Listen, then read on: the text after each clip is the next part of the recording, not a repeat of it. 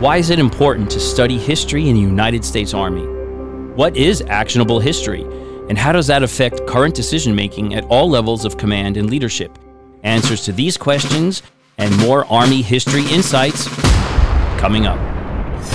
Welcome to the U.S. Army History and Heritage Podcast, the official podcast of the United States Army Center of Military History.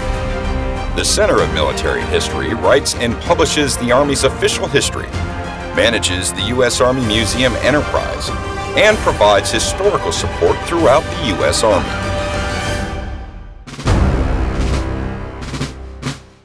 Hello, everyone, and welcome to the United States Army History and Heritage Podcast.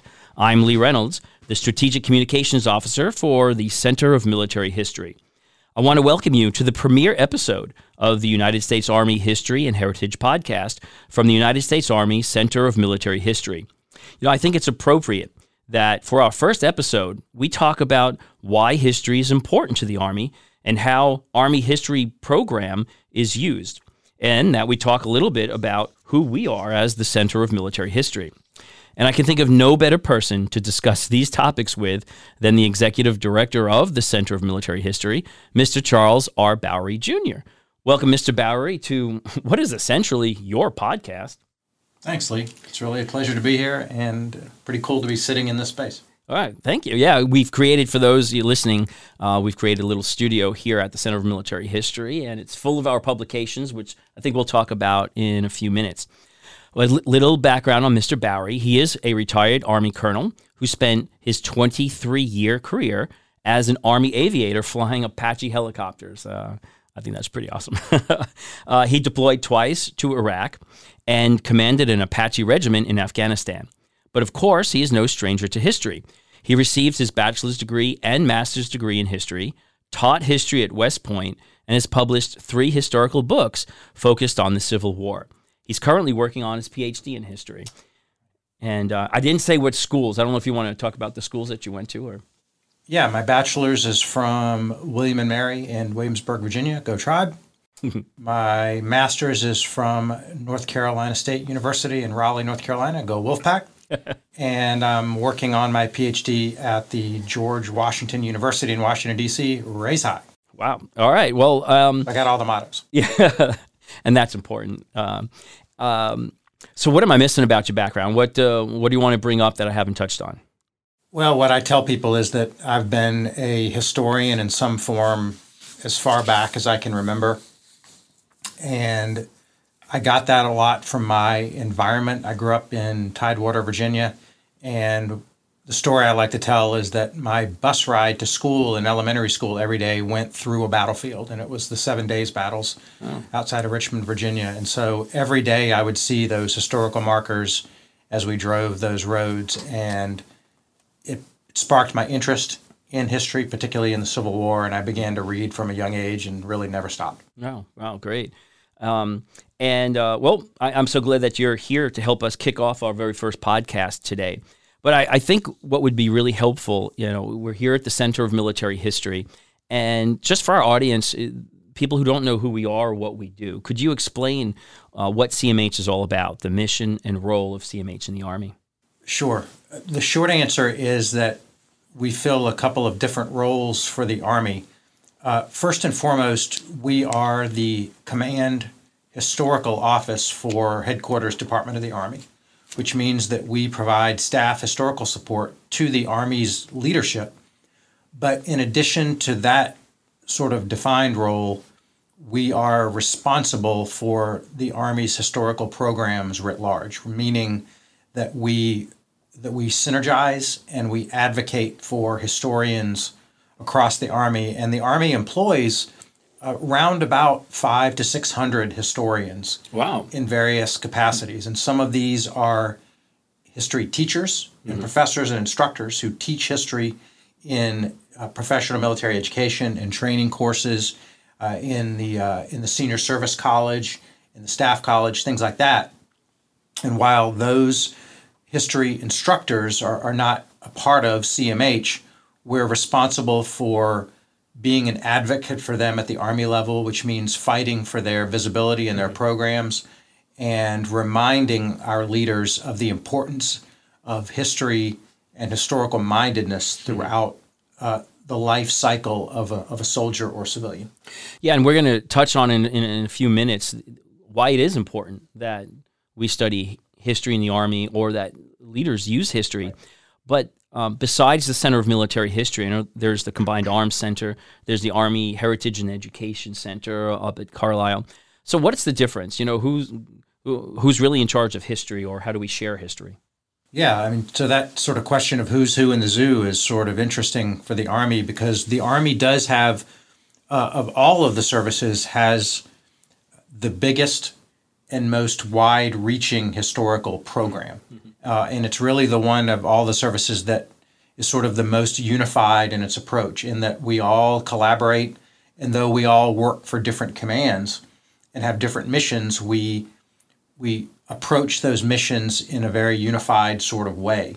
And so there are a lot of different entities that have historians, and you mentioned a couple of them. And these go all the way from, for example, at West Point, the Department of History at West Point is responsible for teaching history to undergraduates who are cadets at West Point. And so we consider those folks who are a mix of military and civilian faculty a part of the Army historical program, even though they work at West Point. The same goes for the historians who teach at CGSC and SAMS at Fort Leavenworth, Kansas. They're members of the Army historical program. Each one of the TRADOC centers and schools has history instructors who teach history in those training courses, in those branch training courses for all ranks that train to join the Army. And so we teach history at every level of education and training, all the way up to at the Army War College. There are professors who teach history at the sort of the strategic level of war to the students at the Army War College. And so we have an impact on every soldier and civilian in the Army in conveying that importance of historical mindedness. All right, great. And the Army Heritage and Education Center at Carlisle, they collect history also, but what's the difference between them and CMH? Yeah, it bears talking about, because the unique mission of AHEC, the Army Heritage Education Center, is to serve as a point of reference and education for the nation, for the American public, in understanding the heritage of individual soldier service through collecting documents and making archives available to researchers and individuals and private individuals to understand the Army's past, but then also to maintain a museum collection which highlights the individual's service and how that relates to the Army's long heritage. And under the Center of Military History, there is the Army Museum Enterprise. And we can talk about that briefly. There'll be later podcasts where we go more in depth on the AME. But is the museum at AHEC part of the Army Museum Enterprise? It is. And so the Army maintains 30 different museums that are located around the Army, around the world, in the U.S., in Hawaii, and then in 2 overseas countries, Germany and Korea. And in addition to those unit museums, the Army has a couple of historical collections. One of those is at AHEC that services and supports the Heritage Education Center Museum there in Carlisle Barracks. The Corps of Engineers in Fort Belvoir, Virginia, maintains a research collection of artifacts based on civil engineering. The Army Special Operations Command maintains a small museum at Fort Bragg, North Carolina, as part of the Special Warfare Center. And then we also maintain here, as a part of the Army's museum enterprise, the National Museum of the United States Army at Fort Belvoir. And so all of these museums fit together in terms of telling a very comprehensive story of the Army, both from the individual soldier's perspective at places like Namusa and at AHEC, but then also from the unit perspective at those unit museums that are around the Army. Oh, great. Yeah. And, just as a former soldier myself, everywhere I've been stationed, they've had museums, and it's been just great to visit those and learn more about the unit and just soldier stories and soldier history. So it's been really important.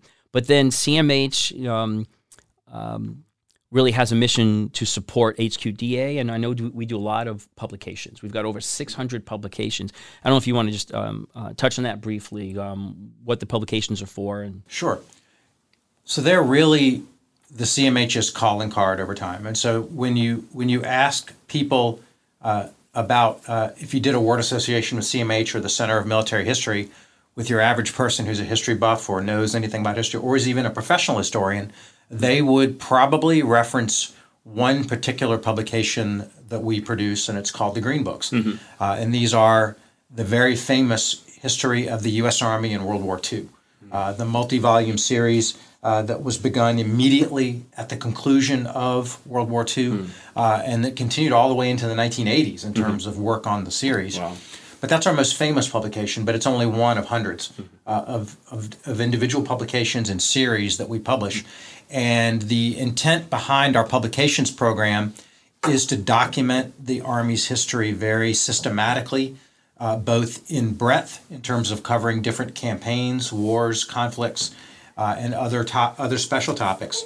So in breadth, but also in depth. And so we have publications of varying lengths and focuses for different audiences, all the way from, for example, the Green Books, which are incredibly detailed with orders of battle, with charts, photographs, maps, that really serve as a research tool, much more than a book that you would pick up and read. Right. All the way down to our shorter monographs, which we've tended to call pamphlets at some points. But these are shorter publications, 50, 60 pages, that are quick, general summations of battles and campaigns that are more aimed at a non-academic audience or a popular audience, right, or even a military audience to use in training or education. And so the intent behind having this range of publications is to get historical content out to the Army and the public in different formats and lengths in ways that people can approach them based on their own needs for history. And we've got we have publications coming out all the time. In fact, Modern War in an Ancient Land about American forces or the U.S. Army in Afghanistan through 2014. We have a new one that just came out about the ISIS, our conflicts with ISIS, and about COVID-19. Right. So those are. It's a testament to the great work that CMH does in turning these around and informing, the Army as well as the public about these and getting those lessons, which is a great transition to the next topic, which is, so why is history important? Why do we do all this? We've got a better understanding of what CMH does, but that's the next question. Why? Why is history important to the Army? History is important to the Army, I believe, in two general sorts of senses. So in the first sense, what I call historical mindedness, and I'm going to refer to that term because I think it's the theme of what we do. I think it's our calling card, it's our elevator speech, is that historical mindedness matters to soldiers and civilians of all ranks and all duties because an awareness of the Army's past builds resiliency in terms of people understanding that the challenges that they may face or the missions that they may have are generally not new. There is some occurrence or some reference or some echo of the present always in the past, and there's always something that can be learned from understanding how previous generations have grappled with those problems. And so, but that understanding, as I said, creates this resiliency, this idea that you can deal with the conditions of being in the Army by understanding that other people like you have approached and surmounted those issues. In some cases, the Army has been challenged or struggled in particular arenas. And so learning from the warts and all of our history is very important in that terms of building people's resiliency. Historical mindedness also builds, I believe, esprit de corps. Someone's ability to understand when they serve in a particular unit, for example, that unit's past. That breeds an esprit de corps that encourages someone to be proud of and to want to live up to that past. And so resiliency and esprit de corps, and we tend to refer, or I tend to refer to programs that build resiliency and esprit de corps is focusing on Army heritage. And so we use history and heritage in the title of the podcast because I think these programs are more focused on what I would call heritage awareness, which again builds esprit de corps, builds cohesion, and it builds resiliency. So that's one sense in which I think historical mindedness is important. The other is in the sense of historical mindedness being a tool to learn from the past in the pursuit of making better decisions and having better outcomes now and in the future. And that's where history becomes, again, a resource. But this implies that one can have the ability to read, to understand the past, but also to have access to records of the past. And that's where CMH fills such a key role for the Army, is in maintaining a physical record of the past in terms of documents, in terms of digitally maintained archives, and in terms of publications that give people the tools. So, for example, in a headquarters setting or in a policy setting, we've got this challenge or this new mission that's coming up. We've got to decide on how the Army will approach that mission and accomplish it. Well, it would be easy just to throw up your hands and say that, well, this is a new challenge, this is an unprecedented challenge, and you hear these terms all the time now, that we've never faced a challenge like this before. And that's really not true.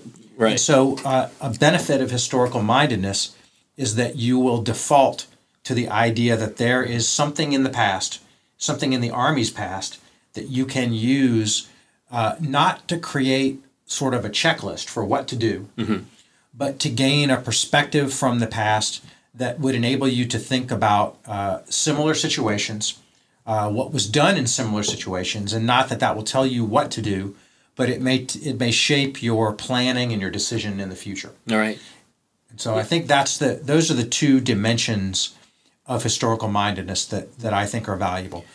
One is using history in a decision making and in a planning role, and the other is that heritage awareness. Yeah, and historical mindedness, as you're putting it, I think is that the same as actionable history? Because I've heard that term used a lot as well. Yeah, we tend to use those terms sort of interchangeably. I think of actionable history as both of those things, and it becomes actionable because it is something that units, that commanders, that soldiers, that civilians can use for these various purposes. And I know that we get queries from HQDA or other commands for exactly what you're talking about. Hey, we have a certain type of mission coming up. Can you give me some perspective on that? That's right. And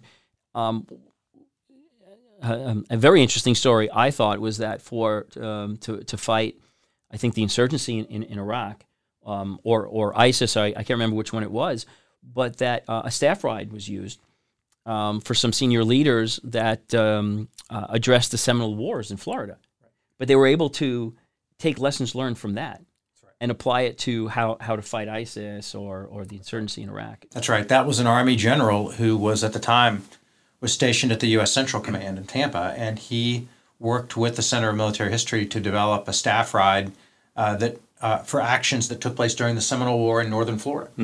And this was the Dade campaign, which, spoiler alert, had a very bad outcome for that particular unit and for Dade's formation. But that's also an example of the point that I often raise, is that our work as a historical office is not purely sort of celebratory. We're not ignoring the bad parts of the Army's past and just celebrating the good parts. We are learning from all aspects of the Army's history. And who should be learning? Is it just senior leaders in the Army that should be using CMH and reading this history, or should it be expanded to more soldiers?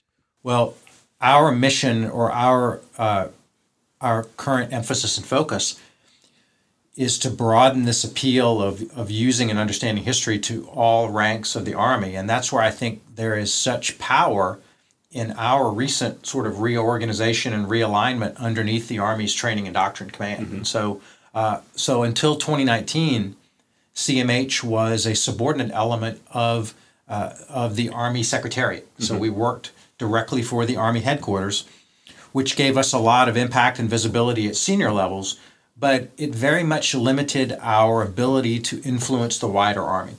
And so in a round of headquarters and Army reforms in 2018 and 2019, we made the decision that CMH was a good fit for the Training and Doctrine Command, because the Training and Doctrine Command, as their name says, is focused on inducting and training the force in terms of its people, but then also writing its doctrine, writing its procedures, and maintaining that architecture over time to ensure that the Army is ready for any mission. And so we see that we belong now to a headquarters that gets us, as I say, is that we fit very neatly within the TRADOC mission. And what we offer, the products and services that CMH offers the Army, can provide real value in a lot of different ways to the entire Army as a member of TRADOC. And how does CMH connect history, Army history, to the units? I know we have the Army Historical Program, and there's ways that units can actually participate. Can you talk about that a little bit? Sure. This starts at the very basic level of maintaining a system by which units can get what we call campaign participation credit for their unit's historical participation in battles, wars, campaigns over time.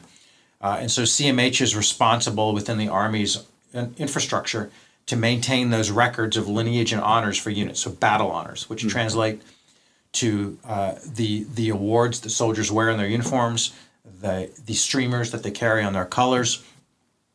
They're maintaining their physical lineage in the past. But this also extends to our advice to the Army on applying unit lineages to units when they activate or change their organizations. So we advise on all of those things as well.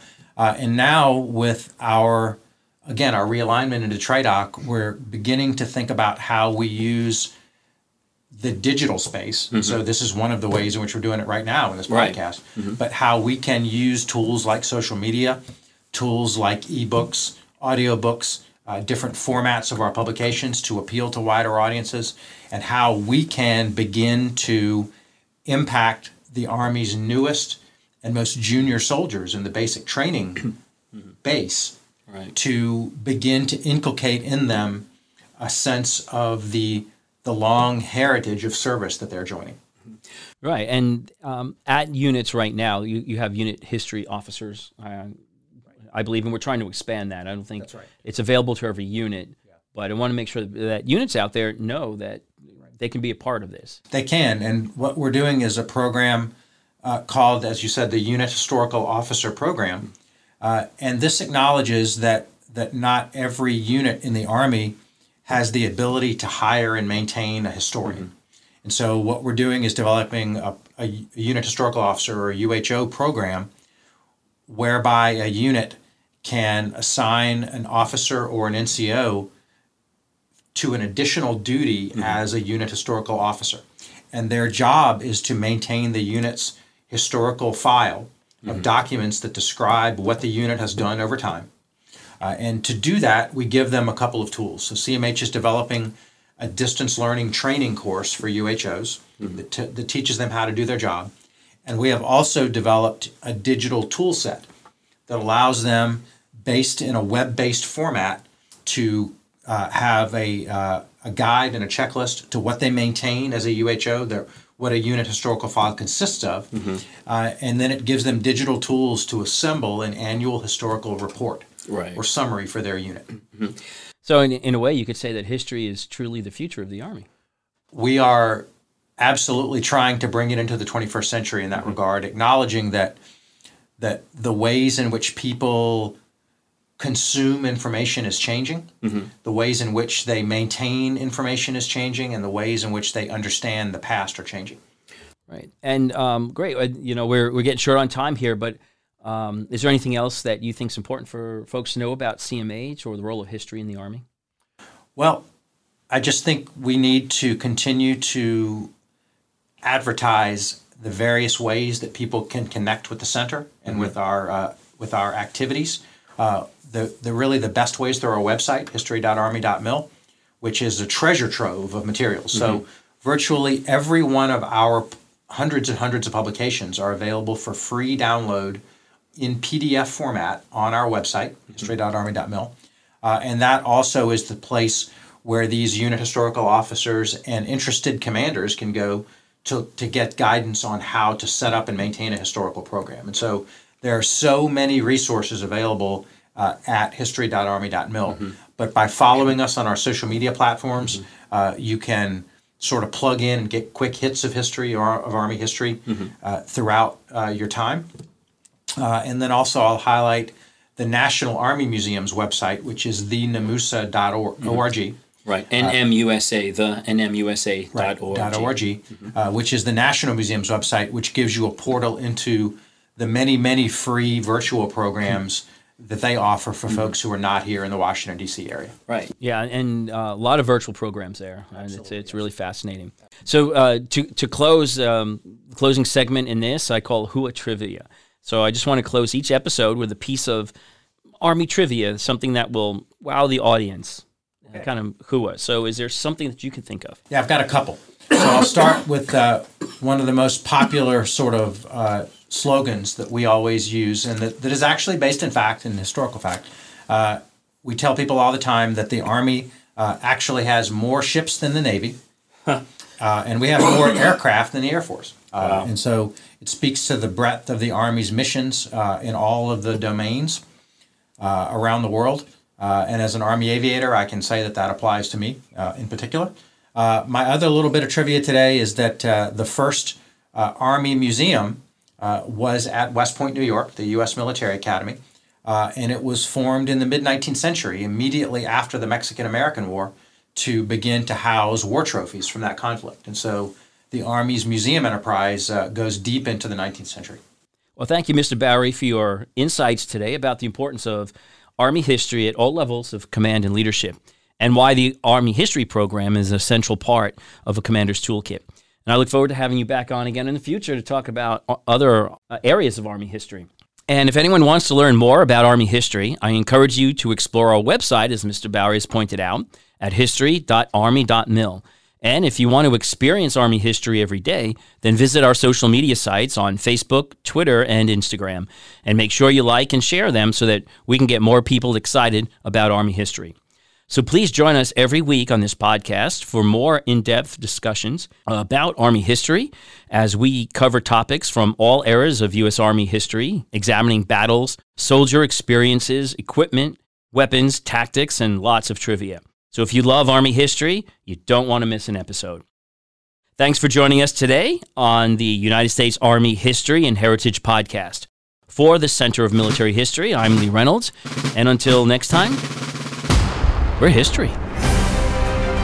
The views expressed in this podcast reflect those of the speakers and do not necessarily reflect the views, policies, or opinions of the U.S. Army or Department of Defense. For more information about the Army's proud history and heritage, go to history.army.mil.